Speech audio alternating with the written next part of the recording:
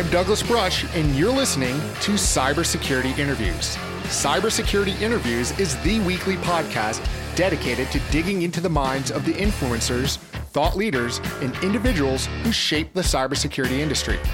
I discover what motivates them, explore their journey in cybersecurity, and discuss where they think the industry is going. The show lets listeners learn from the experts' stories and hear their opinions on what works and doesn't in cybersecurity.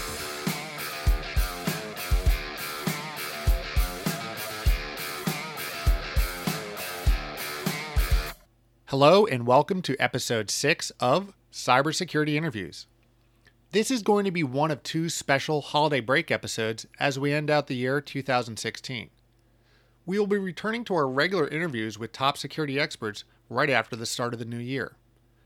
In this episode, I'm going to reflect on 2016 and cybersecurity.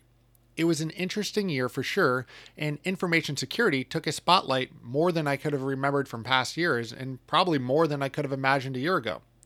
Heck, hackers even took runner-up to Time's 2016 Person of the Year.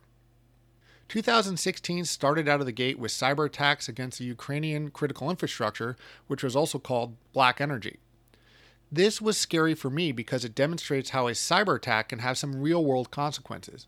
Me and my family were part of the lower New York City loss of power during Hurricane Sandy a few years back. And I got to live and witness what it's like not to have power for several weeks in a major city. It's more than just an inconvenience. It can be very devastating when you start realizing how much of your daily life and the services you need, such as hospitals, water and sewage systems, businesses in general, are all supported with electricity. While most of the critical services can withstand a few days of power outage with backup, weeks without power would be much more devastating. In 2016, we also saw the Central Bank of Bangladesh heist. In early February, the hackers used the SWIFT payment network to send requests for nearly $1 billion from Bangladesh Bank's account at the New York Fed, and $81 million was ultimately transferred.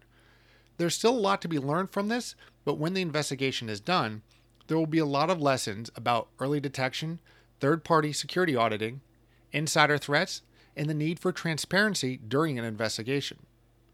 The Panama Papers was also another big story of 2016 when 11.5 million documents were leaked from Mossack Fonseca, one of the world's largest offshore law firms. This has been attributed to an insider that leaked documents to expose global corruption.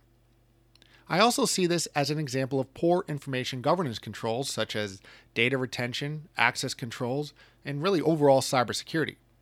Others can learn from this as an example that can occur to them based on a similar set of technical circumstances and poor technical controls.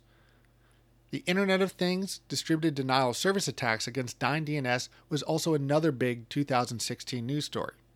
This was a demonstration of what many of us had expected would eventually happen with these types of devices. Many of these are poorly designed with weaknesses that are not patched and can be easily exploited.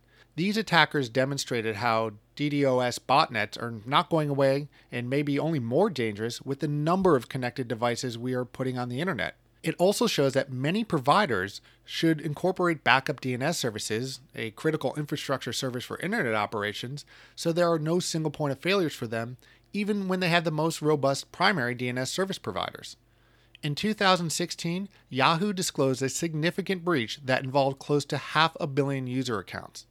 This data included usernames, passwords, birth dates, and other sensitive information that could be leveraged to hack individual accounts. However, it is alleged that the people inside Yahoo knew about this breach as far back as 2014. This is an interesting story because of the financial implications.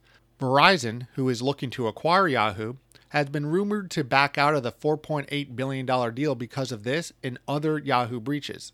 This shows how important it is to get in front of a story about a breach, when and how to do public disclosure of a breach, and the modern business risks that breaches carry to stockholders and the business bottom line. And the biggest news story of 2016 was the email hack of the Democratic National Party by Russia. While state-sponsored espionage is not something new, and I encourage everyone to read books such as Puzzle Palace by James Bamford, it shows the vulnerabilities that can be exploited by capable and brazen operatives to influence the U.S. election. However, it also shows how effective good old recon and social engineering can be. It demonstrates that any organization or person can be a target. If you have sensitive information, business or otherwise, someone else wants it. Everyone is a target for hacking, one way or another. It shows that you need to take the appropriate safeguards to defend your data and put in the right processes to detect and respond to breaches.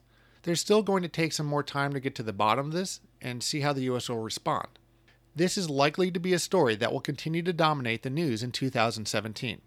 It is no question that cybersecurity is a subject that will be discussed among friends and family over the holidays.